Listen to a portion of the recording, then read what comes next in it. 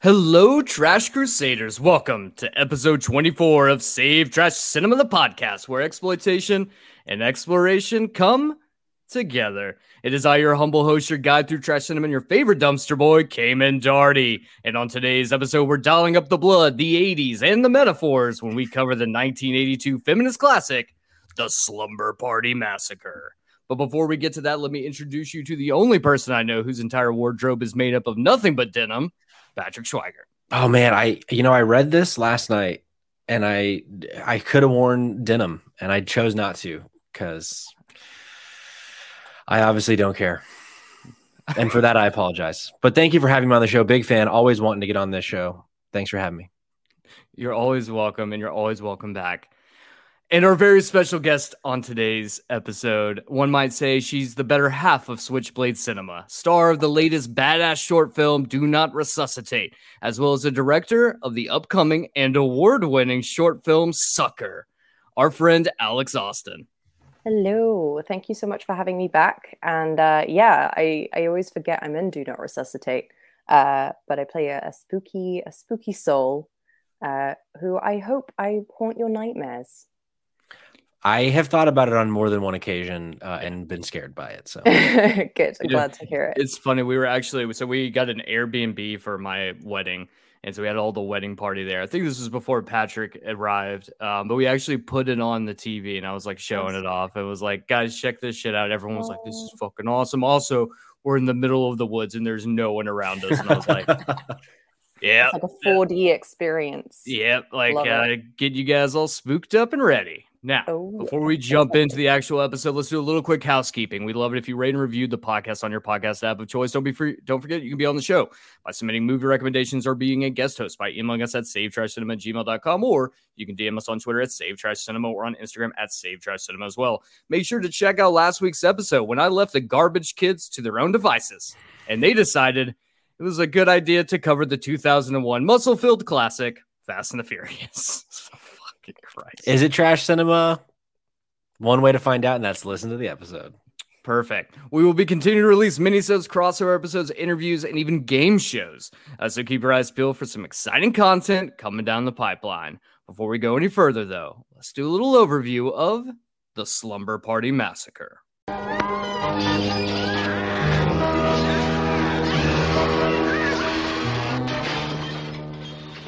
The Slumber Party Massacre is a 1982 slasher film written by Rita Mae Brown and directed by Amy Holden Jones.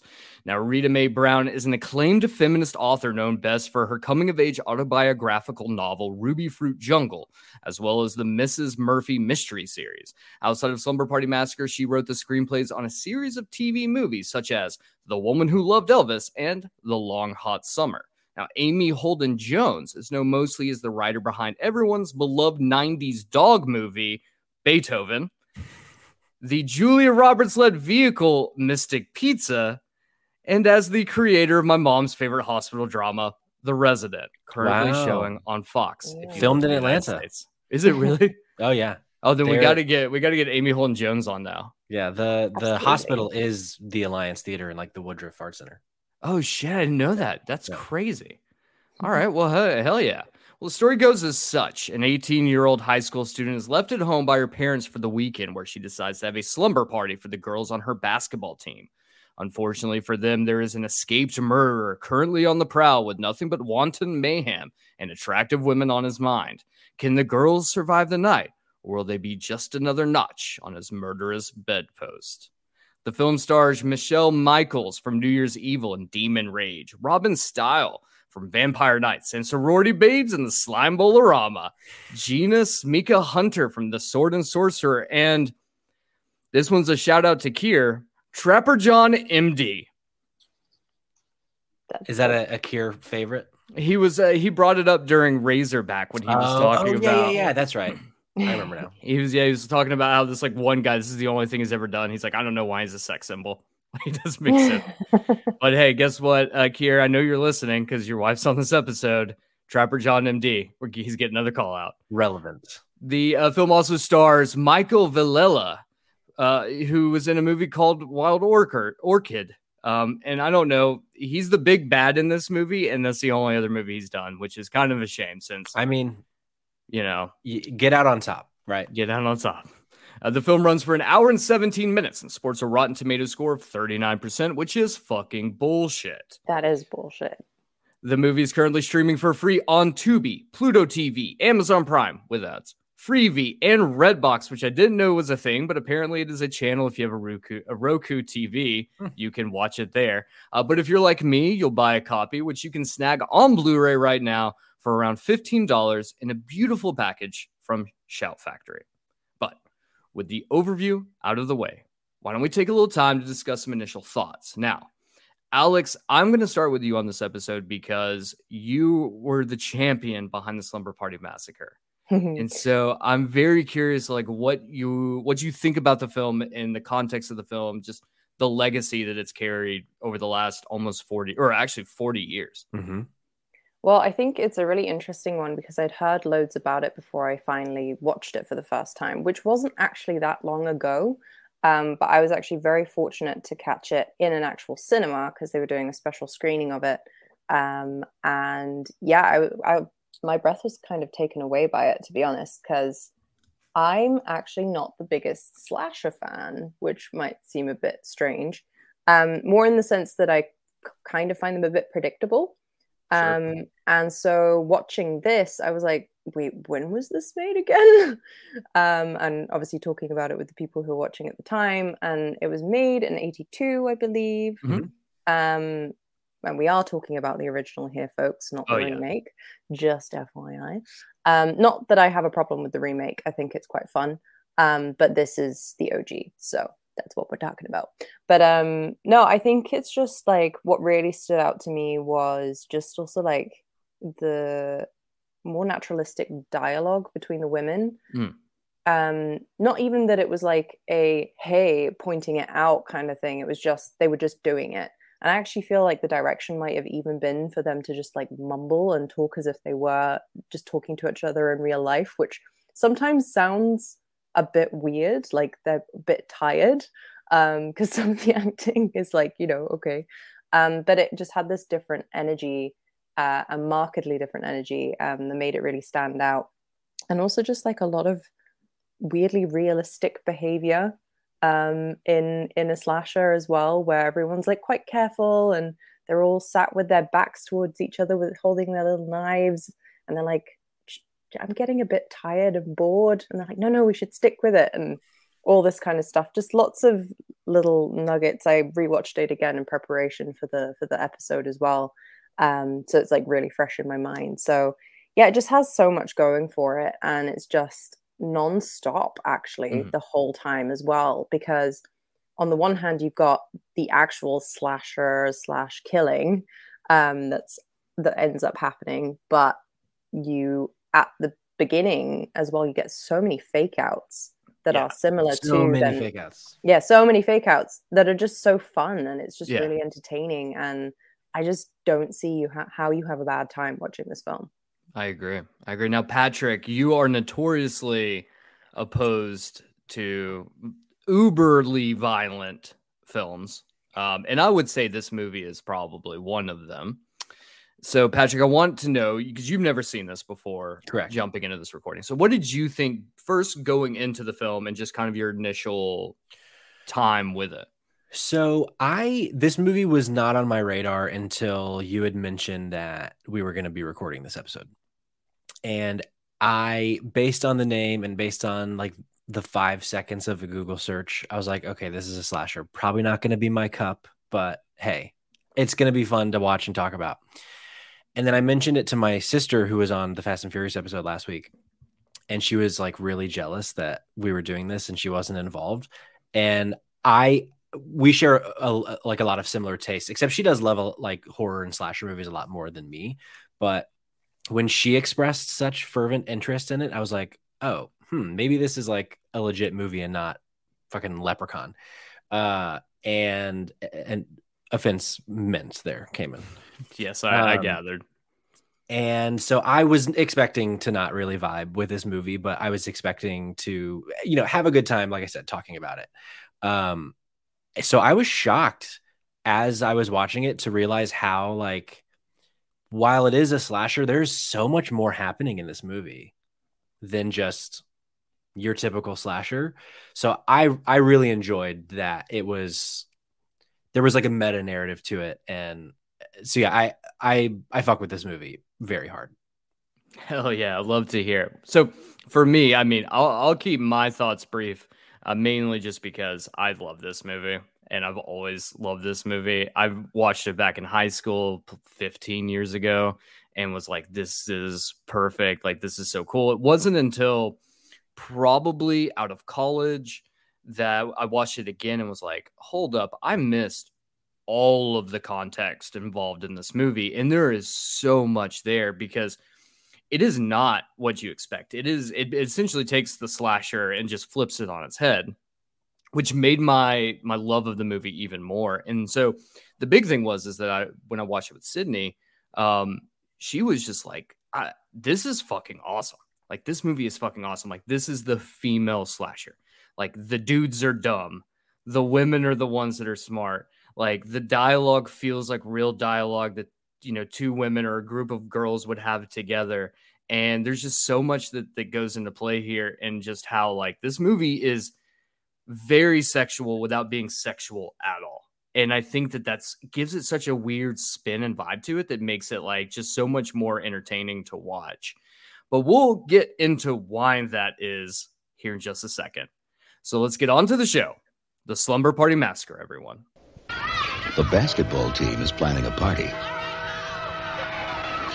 A slumber party. The party begins at 8 o'clock, but be on the lookout for an uninvited guest. Please, please. When the pizza arrives, things really start jumping. Some people may have to leave early. But for those who stay, there'll be plenty of surprises. One thing's for sure, no one's getting any sleep the night of the Slumber Party Massacre. Close your eyes for a second and sleep forever. California, 1980-something. A girl awakens in bed, cranks up the tunes, then immediately gets naked, which might set the record for the quickest nude scene in a movie we've covered thus far. Some trivia. So Amy Holden Jones, who one of the makers of the film, not very sympathetic to people who complain that she's, quote, a sellout to her gender. As a woman who's produced an exploitation flick with a lot of naked girls in it. She says, quote, "That's what Roger Corman, the producer, wanted, and that's how it's done. You give the studio what they want. Nobody complains that Scorsese, Jonathan Demme, and Ron Howard made exploitation pictures, but when a woman tries, she gets called a hypocrite and a turncoat. That's BS," she said. It should be noted that Holden Jones has parlayed this into a successful film career, producing such hits as you mentioned earlier, Mystic Pizza and The Getaway. And I think this is like the perfect time to point out, because I feel like, because I was talking to Sid about this, I was like, it's difficult to try to sell this movie to someone who doesn't know the context behind the movie, because the first scene of the film, someone gets naked on screen, just like immediately. But what's interesting here is, in a normal slasher film, or even just like a normal movie, it would normally be from like the male gaze, right? So it would be like a close-up of the chest or different regions, and it would try to make the scene feel sexual. And like none of this does. It just feels like it's just a camera that was put right here. The scene takes place. Nothing happens. There's nothing to make this feel any more than it is. And once it's done, and we move on to the next scene, which I think is like a very interesting tactic to use, because you don't see that, especially in the early 80s with Corman films or with Fred Olin Ray. Like, it was so gratuitous and so like women are meat. I think that's the only way you could phrase that, was the mentality, and the mentality fucking sucks. So I like having a female director be like, no, we're doing this my way. Sure, you'll get what you want, but we're going to do it my way, where it's not fucked up, is I think like really poignant and like really interesting. There's something very functional about the shot, definitely, where she's like, okay, you asked for tits, here are tits. But even when we were watching it, Kia and I were watching it together, because all we do is watch movies. favorite pastime.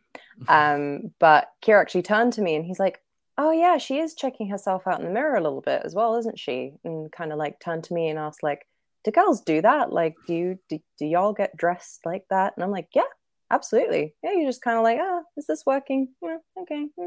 Can I pull this off? Yeah, that's all right. You know, it's very casual. And I think that's it. Is like anytime the girls are naked or are getting naked, they're doing it in a very casual setting. And they're actually often talking about how fit they find boys or how sexy they find boys. And they're like objectifying guys while they're doing it. So the shower scene is one of those. So Amy Holden-Jones either goes for, hey, it's a really functional wide shot and you get some boobs and that's all you're getting kind of thing. Or you have the shower scene where she's like, now we're going to really obviously go down to the butt and really obviously go back up. And it's like, is that what you wanted? It feels really aggressive. And I kind of enjoy that a lot. Yeah. There's also the one shot where it's just a massive close-up of a boob. You start the scene and you're like, whoa.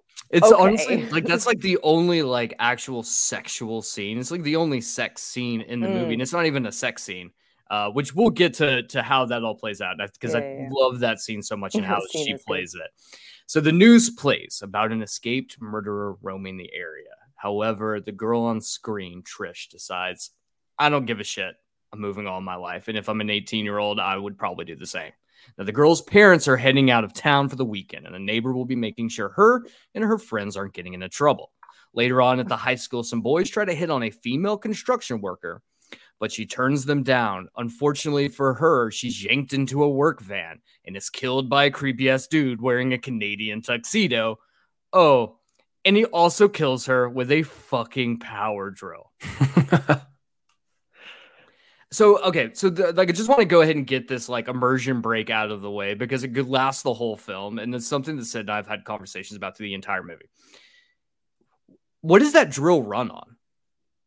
Because that's not like a drill that you would just have like a battery attached to. Like that's one that should be like connected to like a generator or a power outlet. Because the drill is like 36 inches long. Like it's one that you would use to like burrow holes in like the ground when you're like putting stakes in. So like, he's just carrying it around? Like there's no way this thing runs, right? Maybe it's rechargeable battery packs. The battery pack would have to be, well, one, the dude is incredibly strong because he carries a ton of bodies in this movie. And with the other drill hanging, so the dude is like the Hulk level strength. However, I just feel it implausible that he's like, especially in 1982, because I had like I have one of those old power drills that you have to plug in, and it's like from like the 80s, and I'm like, okay, there's no fucking way they got battery packs for this shit. I think if you're asking the question, how is the drill being powered? Something has gone wrong with the film. You know what I mean? Disagree. And then there's also that whole scene where they have the axe that's actually powered by the mains that you can't take out of the cellar. So I don't know if that's meant to like dangle a carrot and be like, yeah, his thing works and this one doesn't. Ooh. You figure it out. Maybe also, it is. Maybe this all to go back just a second, post the opening scene when she leaves, and I think it was like her mother she was talking to. I forget who she was talking to, maybe the neighbor. But she like throws stuff in the trash and there's like a little doll. And the killer like grabs the doll out of the trash. Like the first like 10 minutes of this movie, there's so many like tone setting little things that happen like that are just like creepy because the pulling of the doll out of the trash is right after Valerie leaves the room and the radio is like, there's a killer on the loose. And those things like kind of go back to back. And I love the very like direct, they keep just missing the thing that it would give them clues as to what's happening. I like that tactic. That's good. So we cut back to gym class and a bunch of girls are playing a game of basketball. The boys from before are jeering them on. This game ends and we're treated to the obligatory 1980s women's locker room scene. So apparently Brink Stevens, do you know off the top of your head who Brink Stevens plays in this movie? Yes. She dies next. Got it. Okay, that's Brink. So Brink Stevens said in an interview that during the shower scene, she had no problem being nude, but several of the other girls put tape over their nipples so that the director couldn't use shots of their breasts. That's why only the bare backs of most of them are shown. Honestly, baller shit. Like, that's a good way to be like, nah, Like, sure, you can take a shot from here, but no.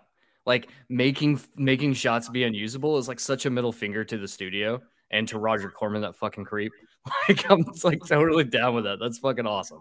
Trish asks for all the girls from the team to come over to her house for a slumber party. No boys allowed, but they want the new girl Valerie to come with them. Valerie overhears and declines. Back outside of the school, the creepy killer man lurks about. Ooh. One of the girls forgets something in the locker room and heads back.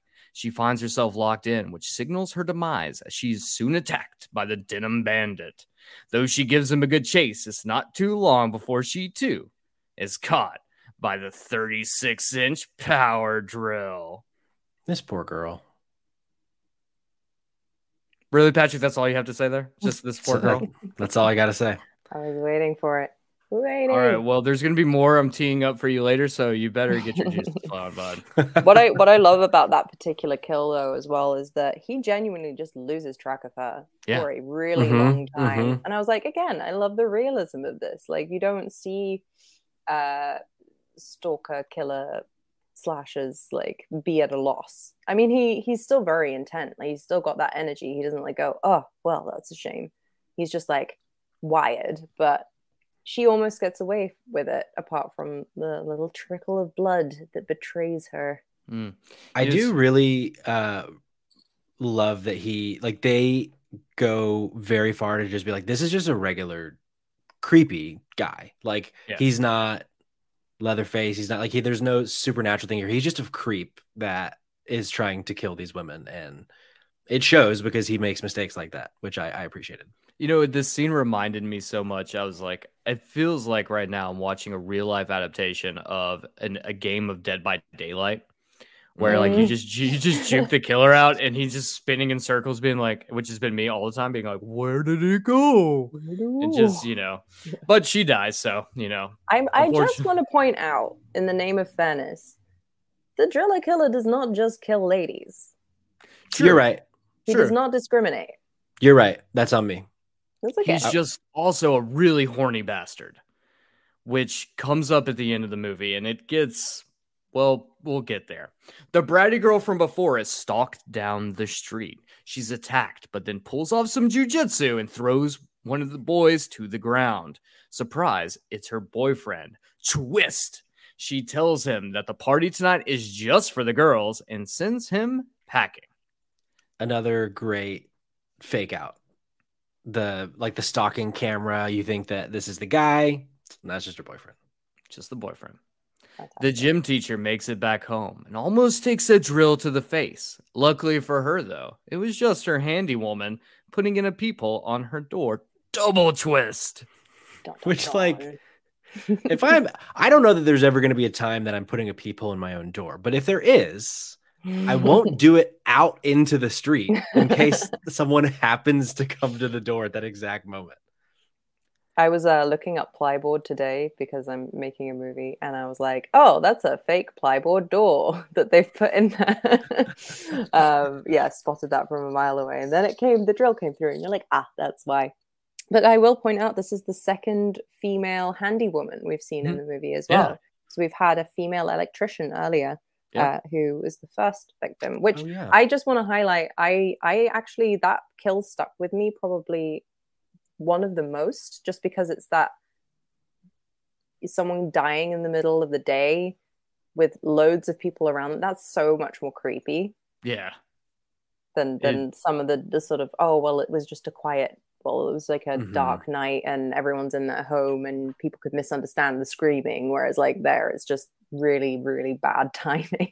I mean, to Patrick's point, though, it also just kind of goes to show like the ineptitude of the driller killer, that like he's so bad at this. Like, one, he loses the girl, and two, he just like snatches someone up in the middle of a parking lot with a shit ton of people around. And it's like, if we're gonna get my rocks off, I'm gonna get my rocks off. But also that kind of plays to the context of like, which I will definitely get to. I just feel like we're really teeing it up here, and I don't want to spoil it.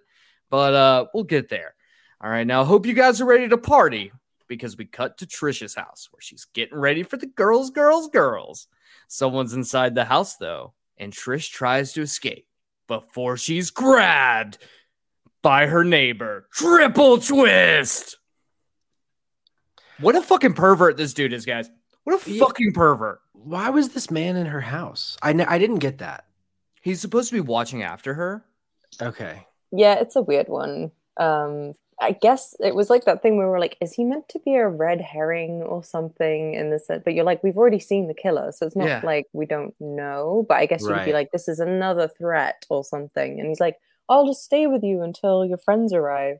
Which I guess in theory makes sense, but the way the guy's playing it is very strange. Well, I think for me, the way I read into this whole thing is that like he is still an existential threat. Like he's a creepy neighbor. He's a dude. There's a teenage girl left at home, and like a lot of the threats in real life are the ones closest to you, right? And like they're kind of leaning into that, where they're like setting up that like at this point in the film, like even the dad at the very beginning of the movie is like yelling at his wife because he's like, we gotta leave. Like there's at this point, every person we've been introduced to that's a male character, they haven't been good. And that's very much a huge role reversal from like the normal 80s slasher film, where it's not like the women are bad. It's just playing like the stereotypes or this like weird notion that like women are lesser than the male characters.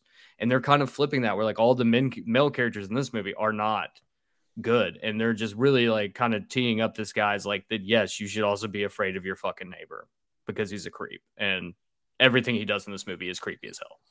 I do need to add something though, because I do feel like what's great about this film and its female characters is that they're not too saccharine either, because there are a lot of female characters in horror movies that are badasses. Yeah, it's just that they have no flaws, and that's what I find kind of boring about them, especially final girls, like that kind of thing. They're usually undeniably good in some way.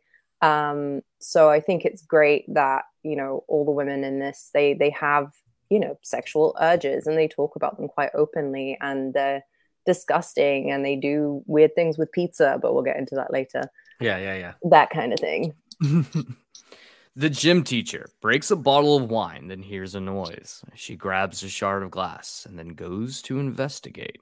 She hears a scraping at the door, and it's her cat. Quadruple twist. Look, I have 3 cats. Proudly. None of my cats are getting at the top of my closet. Seriously? Yeah. Maybe they're just not talented. Jesus Christ. Maybe. He's going to find me and he's going to kill me. These fucking cats. Sid's cats are just the fucking worst, man. They're just everywhere. They're anything you've got. If you got clothes, they're going to be inside of your clothes. They're going to be on top of the refrigerator. I lost one of the cats when Sid was out of town a few weeks back, and I was like losing my mind. I was like, holy shit, I've lost one of the cats. This is not good. And then coming to find out, it was because it was on top of the refrigerator. So, you know. That is terrifying, though. I lost a friend's cat at the back of a sink at one point. They climbed into some weird hole, and I was like, they're going to get stuck in the pipe. And I was meant to be cat sitting. I don't think I ever told her. So sorry, Jess, for listening right now. But your cat was fine, so it was all right. Yeah, the cat shouldn't have got in the sink. True. Now we cut to the douche bros talking about how they're going to spook the girls. At the same time, they pass the construction van that the Justin Timberlake denim suit lookalike is currently driving around him. Some trivia. Amy Holden Jones, a film editor, wanted to direct and ask Frances Dole, a writer and story editor associated with Roger Corman, for advice. Dole gave Jones a number of scripts. Jones chose the script that would become the Slumber Party Massacre, then going by the title of Don't Open the Door, and decided to film the first 3 scenes. Her husband, cinematographer Michael Chapman, acquired equipment and film and hired actors from the University of California, Los Angeles, also known as UCLA, and they shot the scenes at their house over a weekend for $1,000. She showed the result to Roger Corman, who agreed to finance the film. So you're telling me, Cayman, that somewhere out there is like a $1,000 version of this movie? Yeah. I mean, that's cool. I mean, Alex can probably testify to this. Like, that's kind of how a lot of movies, like, you do testers for a lot of films. That's cool. Yeah, like if you really have to win someone over as well, because this was her directorial debut as well, wasn't it? Yep. So this might be a fake fact. We can blame Kier. But I believe Amy Holden Jones was up for the role of editing Steven Spielberg's E.T., and she turned it down to direct this so that she could direct this movie. Oh, I wow. might be wrong, but it sounds like such a cool story. I thought I'd just bring it up just in case. I hope choose to that's believe correct. that as Yes. fact. Absolutely. And it all was worth it. All Yes. the girls arrive at Trisha's house. They bust out some Maui Wowie, and the neighbor plays it off by saying that he won't say anything if Trish doesn't tell them he was perving around their house. This fucking neighbor, man. I'm sorry. I can't get past the fact that this dude is just a piece of shit. All right. Now, in a different house, a house across the street, is Valerie. She's the new girl at school, the one that declined the party invitation. Well, because she's getting bullied. Yeah, because the bratty girl is just not very nice to her, Yeah. which, you know, I guess is par for the course if you're a high school girl or a high school boy. Doesn't really matter what you are. That's just what happens. That's a sad fact, sad reality. Women on women hate is a sport. What can I say? As a male, I could say I don't understand it as much, but I will trust your words there. Now, Valerie and her sister are hanging out, and there's a disturbance outside, so Valerie runs out to see what's up. Her sister, on the other hand, snoops around and finds Valerie's copy of Playgirl, featuring none other than Sylvester Stallone. The Italian stallion. Whew, what a handsome hunk of meat that guy was at the time. Well, Valerie gets scared because she hears more noises and decides to take off back inside, which is a smart move. Now, in the party house, the girls are all getting undressed, while the douche bros linger around outside to getting a peek of the action. There has never been a moment in my life Mm-hmm. that I've tried to like spy on women changing anywhere. Mm-hmm. And like seeing this happen in action in this movie, I can't help but wonder, like, how could they not be caught? You know what I mean? Like, I understand that for the sake of the movie, like they're just like right out in the open of the window. And like, the window's open. And the window's open. Yeah. Like, yeah. Again, suspension of disbelief. But I was like, I don't know. I feel like if that were something that I would do, I would probably do it a lot sneakier than these guys are doing it. Just a window open, 4 girls 6 feet away, changing. But you know, it's one of the things. So Sid loves natural light, so she's always like, leave the blinds open everywhere. We need all the natural light in our house. And I'm like, absolutely fucking not. Have you ever seen a movie before? There's going to be one person that's going to be just walking past. It's like, this person's getting naked, and they're just going to sit there. And that might not actually happen in real life, but like, I will say, when I lived in Midtown during the pandemic, we lived on the 16th floor, and there would be times we lived in like this shoebox apartment, and there would be these times when the skyscraper like next to us that was also an apartment, we'd be sitting out there because we didn't have a balcony, so we're stuck in our apartment in the middle of the pandemic. So we're like at this window because it's our only way to get to the outside world, and there would be people doing all sorts of things without blinds, and I'm like, okay, well, I guess I can't be here because I don't really want to watch you two have sex right now. So yeah. So technically, you have peeked on people, just I guess unintentionally, yes. Mm-hmm. I did walk away though. Well, I'm glad that we cleared the air on that. Yeah, for the record. Fucking pervert. I need a new guest. I need a new host now on the show. I got to get this guy out of here. All right, now the bratty girl. She heads outside to get some firewood. We see her lingering figure of a man holding a butcher knife. Don't worry, though. It's just the fucking neighbor again. And apparently he's out hunting snails. And the best way to kill snails is with a butcher knife. You've obviously never gone snail hunting, it sounds. Yeah. You do know what you need to feed snails, right? So you can eat them. You have to get them purified by feeding them carrots. And then you can cook them. Yep. What? I learned that from Gordon Ramsay. You know what? This is the British coming out of you. I get it. It is. I was hoping we'd get more of the Swedish side, but no, we're just getting all Brit today, aren't we? It's also Swiss, but that's okay. Damn. Everyone gets that mixed up. You know, slow clap for you. Slow clap. This fucking guy. This is par for the course because every time we have Kier on, he always drops the line. He always goes, "Not to be pedantic." Oh. And then I know once he says that, I'm about to get my ass grilled. He is the most pedantic person. It's true. I'll look at him. I know he knows when he's being pedantic because I'll give him a specific look. But yes, you need to get your snails to poop orange poop. That way you know the carrot's gone all the way through them, and then you can throw them in a saucepan. Wow. It did just sound like you were hosting Yeah. a segment on the show. Yes, this is going to be a new good. segment. It's going to That be was very asking good. Alex for cooking recommendations. Alex's cooking tips.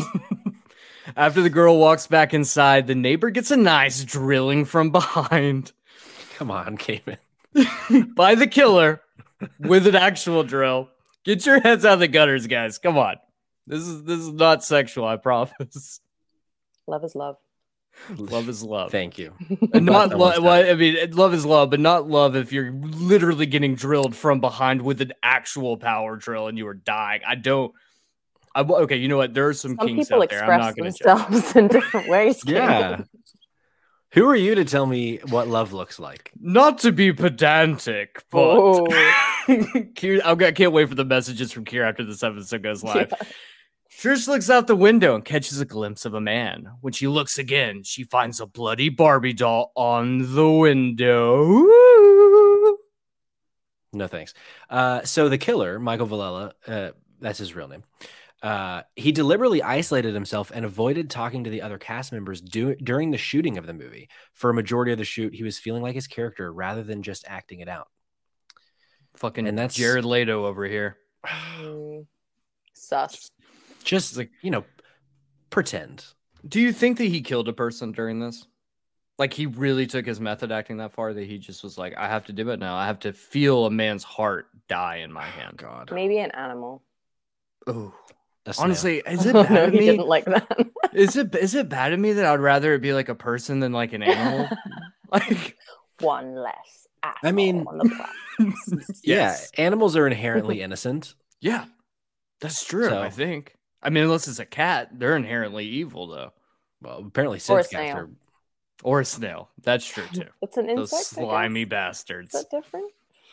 Anyway, Back at Valerie's house, she finds her sister reading through her porno, then accuses her of giving hand jobs in the 5th grade. So, yeah, that happened. sisterly love. I do also really love the sister just so casually just flipping through.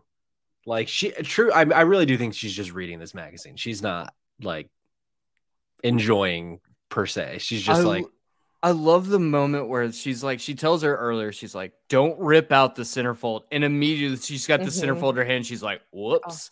Then like we get like during this scene, she like sits down with her and she makes that comment. Sister gets really pissy with her. And then she like turns around and she like shows her an image from the Playgirl of like a dude bent over. So you just see this hairy ass. And the sister's like, ooh, that's so gross. And it's like this seems like a natural dialogue that like two sisters would have. And it like feels real. Like this, I wouldn't be shocked if like a lot of this was improvised in the scene. Because like it feels like some stuff that people like the two sisters would be saying to each other around that age. But I mean, I do find the sister dynamic really sweet. The one thing that I will say is I'm baffled by how young the younger one's supposed to be, because I'm like, is she 11? Sometimes she's like, I think the thing is like young kids are always trying to act like they're older, so there's something that definitely rung true to me about it, but it's just, yeah, she's really difficult to gauge. Yeah, because then she's like licking a really huge lollipop at one point, and I'm like, I'm not sure how to feel about this right now after we've just been talking about Sylvester Stallone's dick. Yep. Yeah, I'm getting real mixed messages here. Yeah, on but the I story kind of of like this girl. The real Iberian pig. It really it sticks out, if you know what I mean. Oh. At the party house, the girls listen on a phone call between one of the girls and her boyfriend. Some lewd stuff is said, and then the lights go out. They determine that a fuse has been blown and go to investigate. They go out to the garage, and we catch a brief glimpse of someone hiding. Someone jumps out, and one of the girls smashes his face in with a flashlight. And it's one of the douche bros who was peeking on him from before. So before the lights go out, Valerie also looks out the window and sees the killer. Mm-hmm. But she's in a different house. Oh, okay. Yeah. That's why. As I was watching this, I must have totally missed that it was a different character. I'm like, wait a second. You see this guy outside, and then you don't try to do anything about it other than just like, because they go to like close the garage or whatever, or lock the garage. and then the lights go out. But I that's on me. I missed that it was a different house. Valerie is out and about again. She gets attacked by her sister. At this point, these knuckleheads need to either get their shit together and stop teasing me and show me some blood. The bratty girl's boyfriend then shows up, and the two pull into the garage and start to scrog. Inside the house, the girls led in the other boys to patch them up. The bratty girl decides to dip off with her bow so they can fuck in private. Little does she know that her boyfriend came prematurely. Sorry. I mean, he died prematurely. Don't worry, though. She gets off in the end as well. At the end of a fucking power drill. There it is. Can you explain to me what scrogging is? We've addressed this before, Patrick. Have we? Yes. I forgot. Specifically with Keir on the episode of The Burning. Really? Scrogging is a term in which two consenting adults put their private parts together and they have fun like that. You should have known this when you did 5th grade sex ed, Patrick. Well, 5th grade sex ed in America is a joke. But that's actually pretty fair. Yeah. I'm going to cut you some slack on that one. I totally forgot learning scrog last time with Keir. It's such a visceral word. Yeah, it didn't sound real to me. How did you forget that? I was jogged on my head as a baby. That is accurate. Your mother has told me the story before. And I was wondering if maybe he meant snog, but I see now. It's different. There you go. It's definitely different. There's a ring at the door. The pizza is here, and it's being served with a helping dose of eyeless pizza delivery man. His lifeless body crashes through the door, and the girls lose their shit. Outside of the house is the jean jacket jerk-off. I lost my shit because I was like, this is the first non-working woman. This is a working man. Why not a pizza lady? You know, it is interesting. That is strange. All of the kills up to this point, they've all been very much like in the moment. But like in this one, like he drilled through both eyes. And there's a scene at one point where you see the pizza delivery boy like laying down. You see like they put holes in the back of his head. So like he purposely like drilled through his eyes, and like I appreciate it, but also I don't understand it. I also have to double back for a second to the segment before because I missed my chance and I'm reclaiming it. Sure. It is one of the like standout kills in that it's also on the poster where it's the kill when he's standing over the woman and it's like literally the drill in silhouette between his legs, and it's just like, you know, well, not even a metaphor at that point, right? Like, it just is the thing, and I just appreciate that image, and I appreciate the poster because even though it's deliriously gross and defiled and all the above, it's like it's weirdly very aesthetic and pleasing at the same time. I'm like, yes, I appreciate the symmetry and the visual aesthetic of this image right now. So I can see why they used it as the poster image. I think it is one of my, if not the best, like one of my favorite posters that we've done of any of the movies we've covered on this podcast. It's a really good poster. I do want to point out too, we missed it, and just for me skipping through, but that is the scene we mentioned earlier where there's the one close-up shot on like a boob. Just like a very close-up shot. And it's like, it's in this moment. She's talking. He's like, yeah, it was fine. We could just do it right here. She's like, nah, that's not going to happen. Like, if we're going to do anything, we're not going to be doing it with people next door. Like, we're getting the fuck out of here. Which is also something that you don't see in slasher films. Everyone's having sex with everyone, and they're all next to each other when they're doing it. And so I do kind of appreciate that she does. There's like very much of a hard line, like a hard stop for her. And she's like, then she's also like, he's like, well, we can go somewhere else. And she's like, fuck it, let's do it. I'm like, yeah, okay, cool. Like, yeah, that's how people would talk. Like, yeah, I wouldn't have sex in a garage with like all of my friends next door. Because she also says, she's like, there's been a lot of traffic through here, which is accurate because so many people have gone in and out of that garage at this point in the movie. So I do like that. But also to go back to the boob for a second, because, you know, I like boobs. Who doesn't like boobs? Sure. Truly, who doesn't? Whatever you're picturing as a close-up of a boob, think bigger, because it is literally so close up. It's like filling the entire frame. It's pretty intense. I have a 65-inch. I have a 65-inch OLED, oh wow! And you can imagine the size of this boobie on my screen. That's all it was. Like half of the wall of my living room is just one giant boob.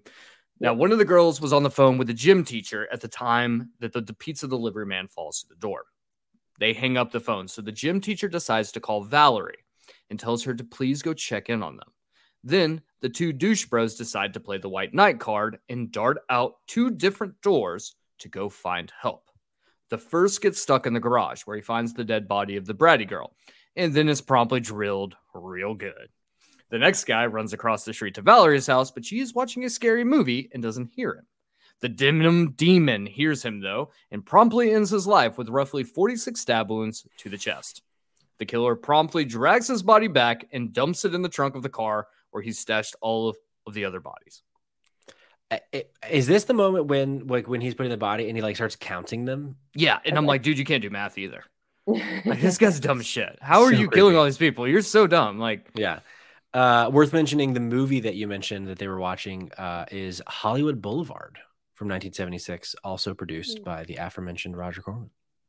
Also some excellent editing in this scene to sort of mix the two, sort of what's going on in the movie on the screen versus what's going on in the movie that you're watching as an audience member.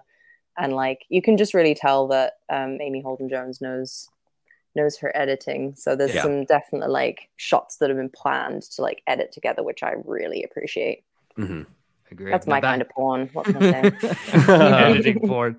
Back inside the house, the girls cover up the dead pizza boy, then enjoy a quick slice of za before hearing the chilly death rattle of one of the douche boys at the door. I can't believe you just put za in this script. I had to. Look at this backwards hat. Sorry, this is an audio-only podcast, but I'm wearing a backwards hat today, guys. This is my new look. Oh, yeah. No, I love za. Za. I love this particular scene, actually. When I watched it the first time, it really stuck with me because I was like, what would I do in that situation? Because you're kind of like, but it could be the killer, but it could be someone we could help. And if we just open the door, but is it worth the risk? No, not really. And common sense rings true, but is it the right thing to do? Who knows? Now, Valerie looks out the window to see her little sister heading across the street to check in on the party girls, so she follows in hot pursuit.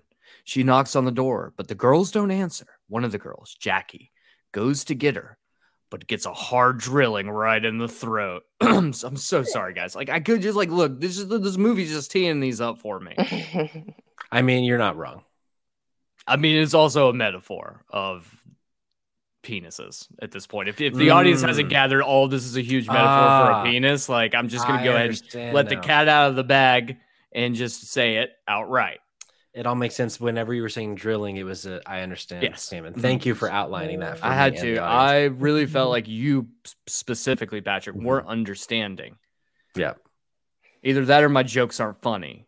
So fuck you, Patrick. You have insinuated that I am the denim demon. That's a little tongue twister, isn't it? It is. Yeah, I fucked that one up. Denim demon. Yeah, it's gonna be my new vocal warm-ups before we record. Trish sends her sister back to their house and heads into the party house looking for the girls. They surmise that she might be friends with the killer and opt to not let her know where they are. They sit in Trish's room waiting for the help when behind them, through the window, comes the most gened man in history with drill in hand. He dodges some porcelain figurines, but Trish is able to get a home run swing in his head. Before they can escape, though, he's able to stab the other girl in the stomach, and Trish leaves her friend behind to escape. His first non-drill kill as well. Oh, yeah. Technically, because he did stab the other guy. He drills the one at the door. He drills him through the door. But he does stab the one guy outside of the house, right? Oh, yeah. No, I know what you mean. Yeah. Yeah, but he still is. I mean, all of his kills so far have all been penetration. Deeply sexual. Yeah. Deeply sexual. Deeply sexual. Valerie heads back to her house and finds her little sister's body laying next to a garbage can. Startled, she approaches, and her sister rises from the dead. Just kidding. She was never dead. For some reason, they decide to go back in the house now after this fun little moment. Shit is going wrong. They all know it's going wrong. And this is the one dumb moment is when they're like, yes, let's just go back in the house. The sister wants a beer and keeps opening the fridge up where one of the bodies has been stashed, only for it to finally fall out, scaring them both. They attempt to flee, but are soon confronted by the 80s worst attempt at fashion, the driller killer. I love this moment. Yeah. When she opens the fridge and she's kind of like out a little bit and then closes it. And then I'm like, oh no. And then she opens it like a few seconds later and just falls out. But it's three times. Three times she it was opens three? and closes it. So Yeah, good. it's such a good moment. Yeah, it's one of my favorite moments of the movie. That's Some great. trivia. It's so late in to be able to make that comedy work as well, Yeah. you know? Yeah. Anyway, trivia is important. It's always so important. For the scene where Kim's dead body was in the fridge, Deborah DeLiso had to be stuffed in the fridge and was clinging with her right hand where the light bulb used to be, holding her breath and playing dead for 5 full seconds, twice before slowly flopping out. She recalled that scene as tricky, but was thankful for her past gymnastics training for that particular moment in the film. You never know. Because I also thought that I was like, I wonder, did they make like a custom fridge for her to fit? Because fridges they're a tight squeeze. Patrick, this is trash cinema. Okay. They don't make custom fridges. You're right. They don't got a budget for a custom fridge in trash cinema.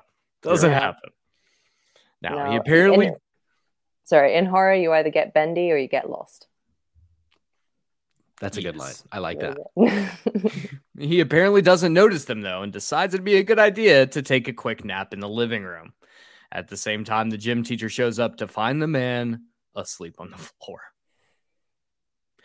This guy, okay, like what? Like, I think in reality, like the play here is that like he's like, I'm gonna go try to be the pizza boy, and I think, well, because he has the blanket completely over his whole body. But also, I think he's trying to fake out because he's like maybe he can count after all, and maybe we're just assuming he's stupid because he obviously.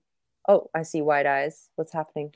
Do you think it's because he knows how many people are in the house? And so he's like counting how many he's killed? I mean, I think so. I think he thinks he's being clever and he's like, I'm going to go be quiet under this blanket and wait until someone comes out. Because that's when the girl in the closet comes out from where she was hiding before, where he narrowly missed her earlier.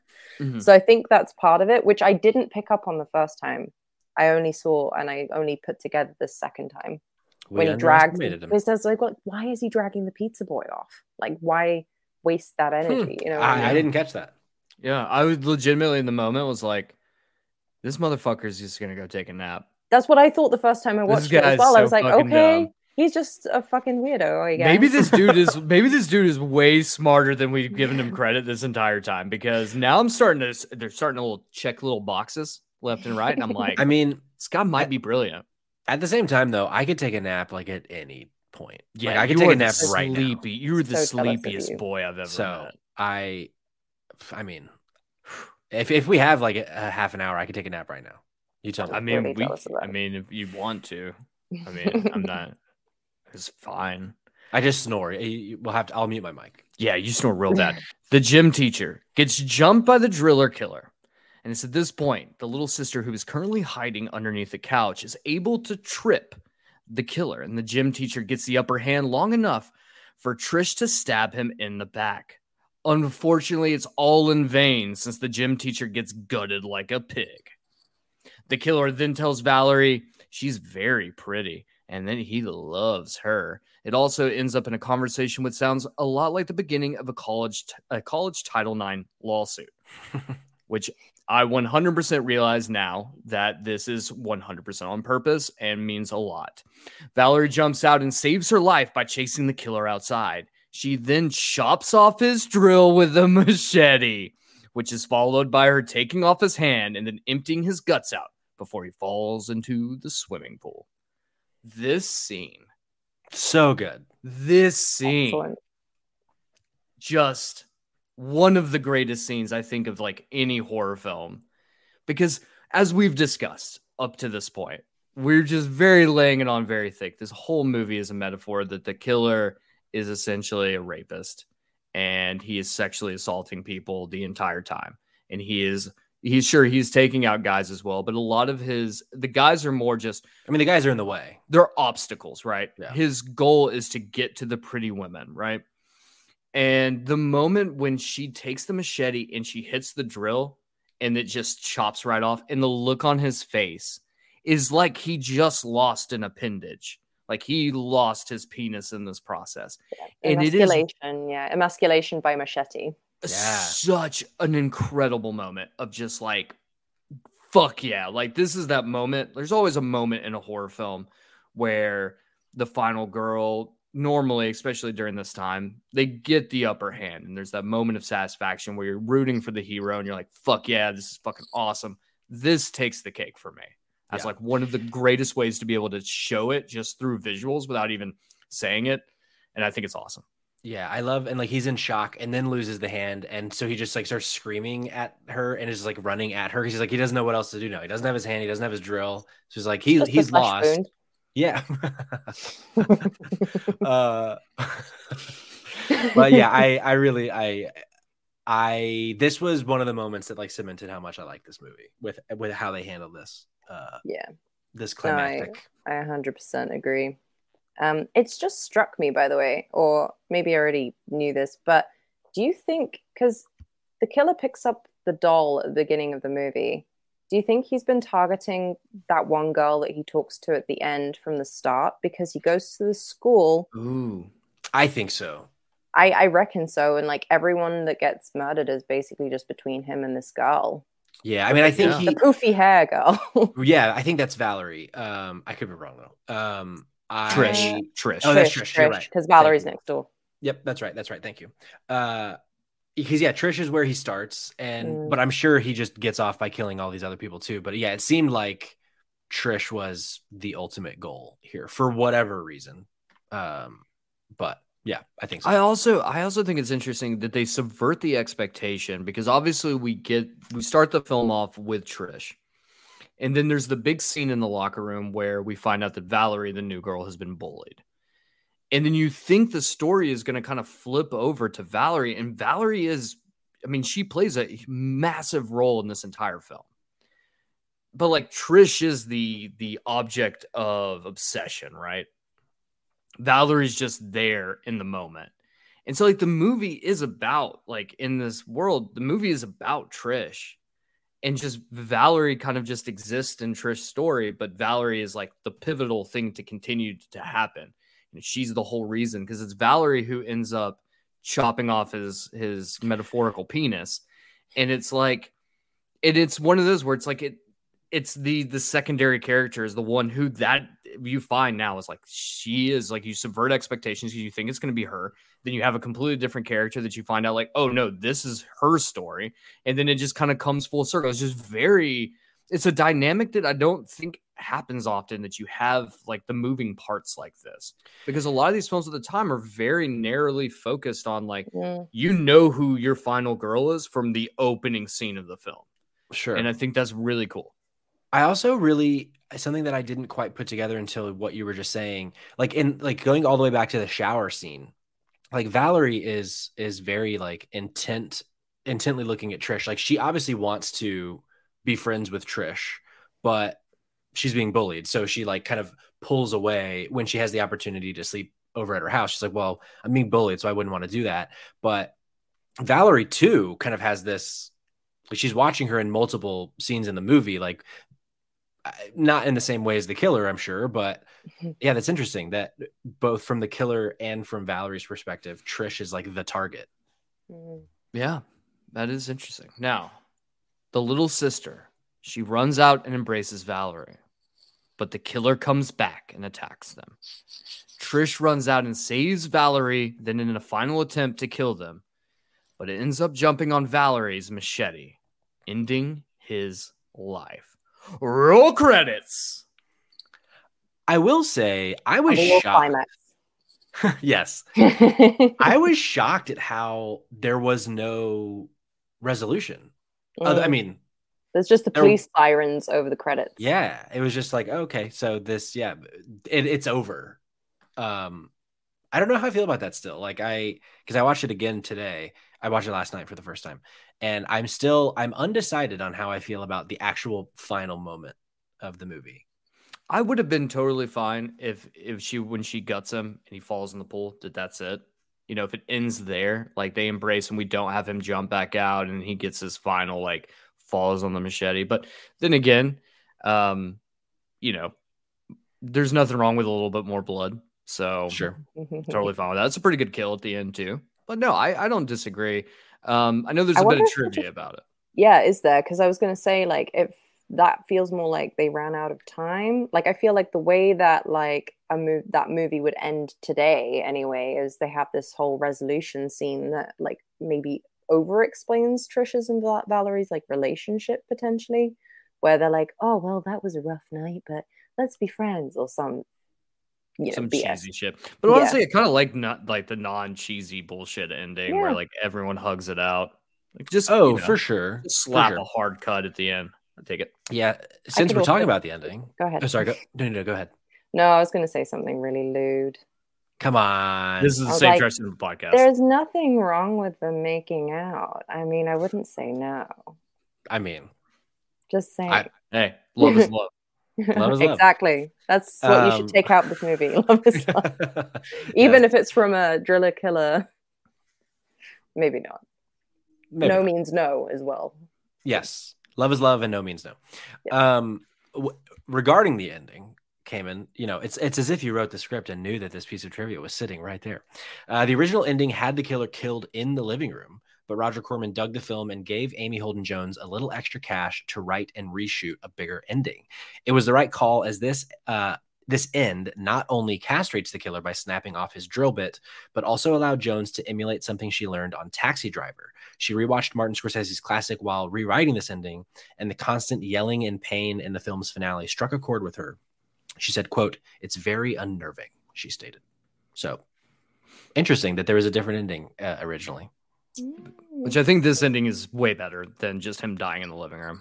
Yeah, no, that would have felt less than. So it's interesting where like, oh, it feels a little bit less than, but it's still satisfying. Yeah. A couple other final pieces of trivia before we go to final thoughts, Cayman. Rita Mae Brown wrote a screenplay. Let's take that back. Rita Mae Brown wrote a screenplay for a parody of teen slasher flicks and titled it Sleepless Nights. However, when she submitted it to the producers, they filmed it as if it weren't a parody and retitled it Slumber Party Massacre. As a result, the movie displays a lot more humor, both intended and unintended, than others in this genre. How about that? And then final piece. Oh, go ahead. No, I was just curious because I felt like I'd heard a story that it was not in the parody version. They were like, oh no, we wouldn't want to film that, but if you turned it into a straight slasher, we would make it. So I don't know where the line is. Who knows? I sure don't. And then final piece, according to the director Amy Holden Jones, the movie was originally supposed to clock in at about 90 minutes. Considering that the film only runs at 76 minutes, quote, "There was a different ending. We reshot to punch it up. It must have been lame because I can't remember it. I think it was the same, but without the pool. We ruined that pool with the reshoot, but it was fun," Amy recalled. One other particular scene that was omitted for pacing reasons, as Deborah DeLiso recalled, was a scene with the girls playing with a Ouija board, spelling out the words death. I will say there's a little bit that I didn't include because I thought it would kind of cut into part of the conversation. But apparently the actor who plays the driller killer, he didn't know how to swim. And so he was like terrified. And then apparently they also shot it. Like it was shot in California, but they shot it like during whatever season. And it was like cold outside for like the first time. It's like unseasonably cold. Oh, God. So they shoot this scene. He's freezing. He doesn't know how to swim. So the scene where he's floating, like in the pool, like when the blood and everything is coming out, he's like on a pool float, like to keep him floating. Oh, and he's like, in the water's like 30 degrees. Oh. And he was like, please, no more. Please, I can't do anymore. Oh. Like, so maybe he didn't kill anybody. Maybe he just quit acting after this because he was like, no more water. I mean, maybe if he hadn't isolated himself as a way of method acting, the crew would have been, friendlier with him. Maybe they wouldn't have had to be in the pools for so long. So the moral of the story here is don't be a method actor. That is the actual moral of the story. We can get on board with that because being a douchewagon is not cool. Yeah, true. Very true. Well, this brings us to the end of the episode where we ask the question, save it or can it? And so I will start off by asking Alix, You're the one that brought the film. I obviously know the answer. I know the answer to all three of us at this point, but for the sake of the way we format this, Alex, would you For the sake of the podcast. Or would you can it? I'm going to say, why is that even a question for this film? Just to be difficult, but obviously keep it. Obviously. Keep it, get it on a Blu-ray, stick it on your shelf, watch it every year. The end. Now, Patrick, we come to you. Obviously, I know your opinion as well, but your final thoughts, save it or can it? Are you saving this? You always can everything. Just that's not true. You always say this. It's not true. How many films do you know off the top of your head? How many films you've actually saved? Because I swear to God, it's been like 5. It's been like half and half. I've saved like half of them. Yeah. Okay. Yeah. This is an unequivocal save for me. As I said at the top, I was shocked at how much I ended up liking this movie with my expectation going in, and even like talking more about it, it cements it. This is definitely, of the ones we've watched, this is like top 3 for me. Hell yeah. Love it. Yeah. Now, me bringing it in, obviously, everyone knows from the very beginning of this episode that I am indeed saving it as well. For me, I think this movie is, one, a classic horror film that everyone should see just on its own merit as being just a really good horror film. I think, too, like, it is one of the only horror films, especially of that time frame, that was from the female perspective. It subverts a lot of genre tropes. It has incredible amounts of content or context and metaphors throughout the entire film. You could watch this movie 1,000 times over and probably will continue to pick things out that you maybe not have caught the first time. And so I think that it gives that, one, I think it's a great film. And 2, I think it's also a movie you can watch a lot. You know, I think there's a lot of movies that are really fun or like really cool movies, but that like one viewing is probably enough for you. This one, I think you could do, you could watch this movie a shit ton and still find something new to enjoy about it. So for me, this is a definite save. And if you've enjoyed this show, please rate, review, and share the hell out of it with your friends, loved ones, and worst of enemies. Honestly, word of mouth is key here, and we aren't beggars. Also, fuck Keith. Justice for Keith. Fuck Keith. If you're interested in video games, check out our sister podcast, the Spotlight Games Podcast, and all of your favorite streaming services. We also have a YouTube channel, so don't be a heathen. Watch us there, or you can catch us every Tuesday at 8 p.m. Eastern on Twitch at Spotlight Games Podcast. Nailed it. Just pod. Just pod. Spotlight Games Pod, to see how much I do for that. I'm just a terrible person. But guess what? You can come watch us talk about video games there as well. We're currently in Spooktober, so we have a lot of great horror stuff there. So if you want to hear about horror video games, come check that out. You will not, be remiss if you don't. Now, Alix. Yes. You're the woman of the evening. You are a very special guest. I do have a vagina. Arguably, that is also a fact, I presume. Love is love. Yes. Get this guy out of here. You are arguably the most important person currently on the show because you are doing so much. So why don't you go ahead and tell the audience all about Do Not Resuscitate, all about Sucker, and all about Kill Your Lover, because we want to support you guys however we can. So the floor is yours. Thank you kindly. Yeah, basically, I'm one half of Switchblade Cinema. We are Kia and Alix. We're a married pair who love horror, but all things genre and movies, and we're particularly focused on horror at the moment. We recently had a short film come out on Alta, so that's Watch Alta from Gunpowder and Sky, called Do Not Resuscitate, which is a 4.5-minute blast ghost ride, Giallo-inspired heap of craziness. So if you're interested, go check that out. You can also see me with my very long hair out playing the patient, who is kind of a weird cross between the Ghost from the Ring and just have lots of love to share in the form of black goo. So, check that out. Sucker, on the other hand, I directed and wrote, which we made last year and has been touring the festival circuit. Up next is Film Quest, where we're nominated for Best Midnight Short, which is very exciting. We also went to Fright Fest earlier in the year and Screamfest LA. Love those festivals a lot, and can't wait to go back next year.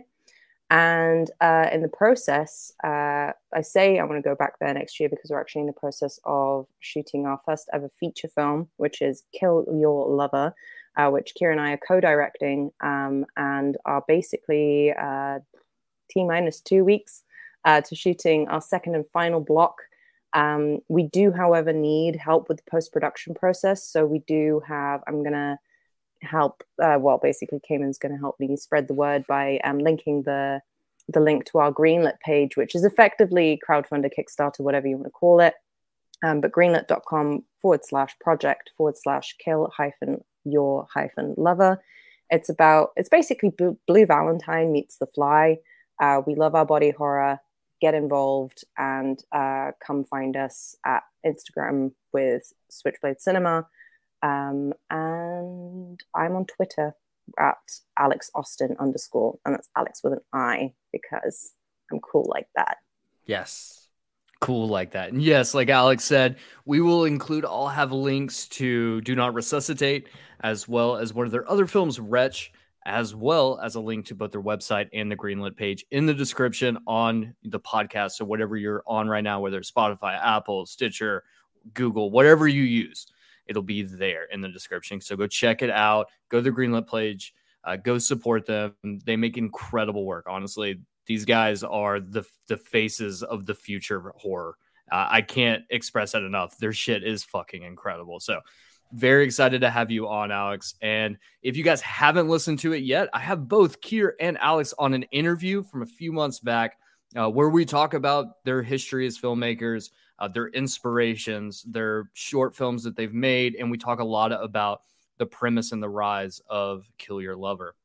So if you want to go check that as well, go back, just circle through your feed. You'll find it there. It's called Kill Your Lover, and the conversation with Alix Austin and Kier Seward. So go check that out. You will love that episode as well.